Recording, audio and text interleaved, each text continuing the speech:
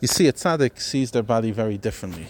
We see in the Talmud, Hillel, the great famous Hillel, the man of kindness, the patriarch and the founder of Beis Hillel, which is the great team of scholars that pretty much set the halachic standard in so much of Jewish law.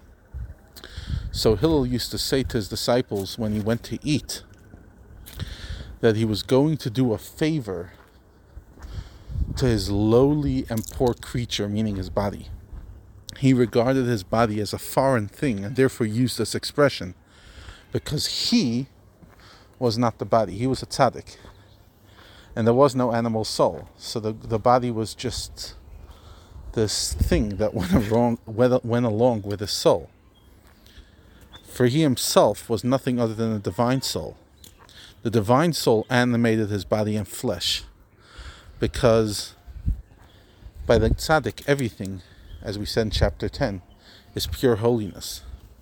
With the Beinoni, however, since the substance and essence of the vitalizing soul, which pervades his blood and flesh, has not been transformed into good,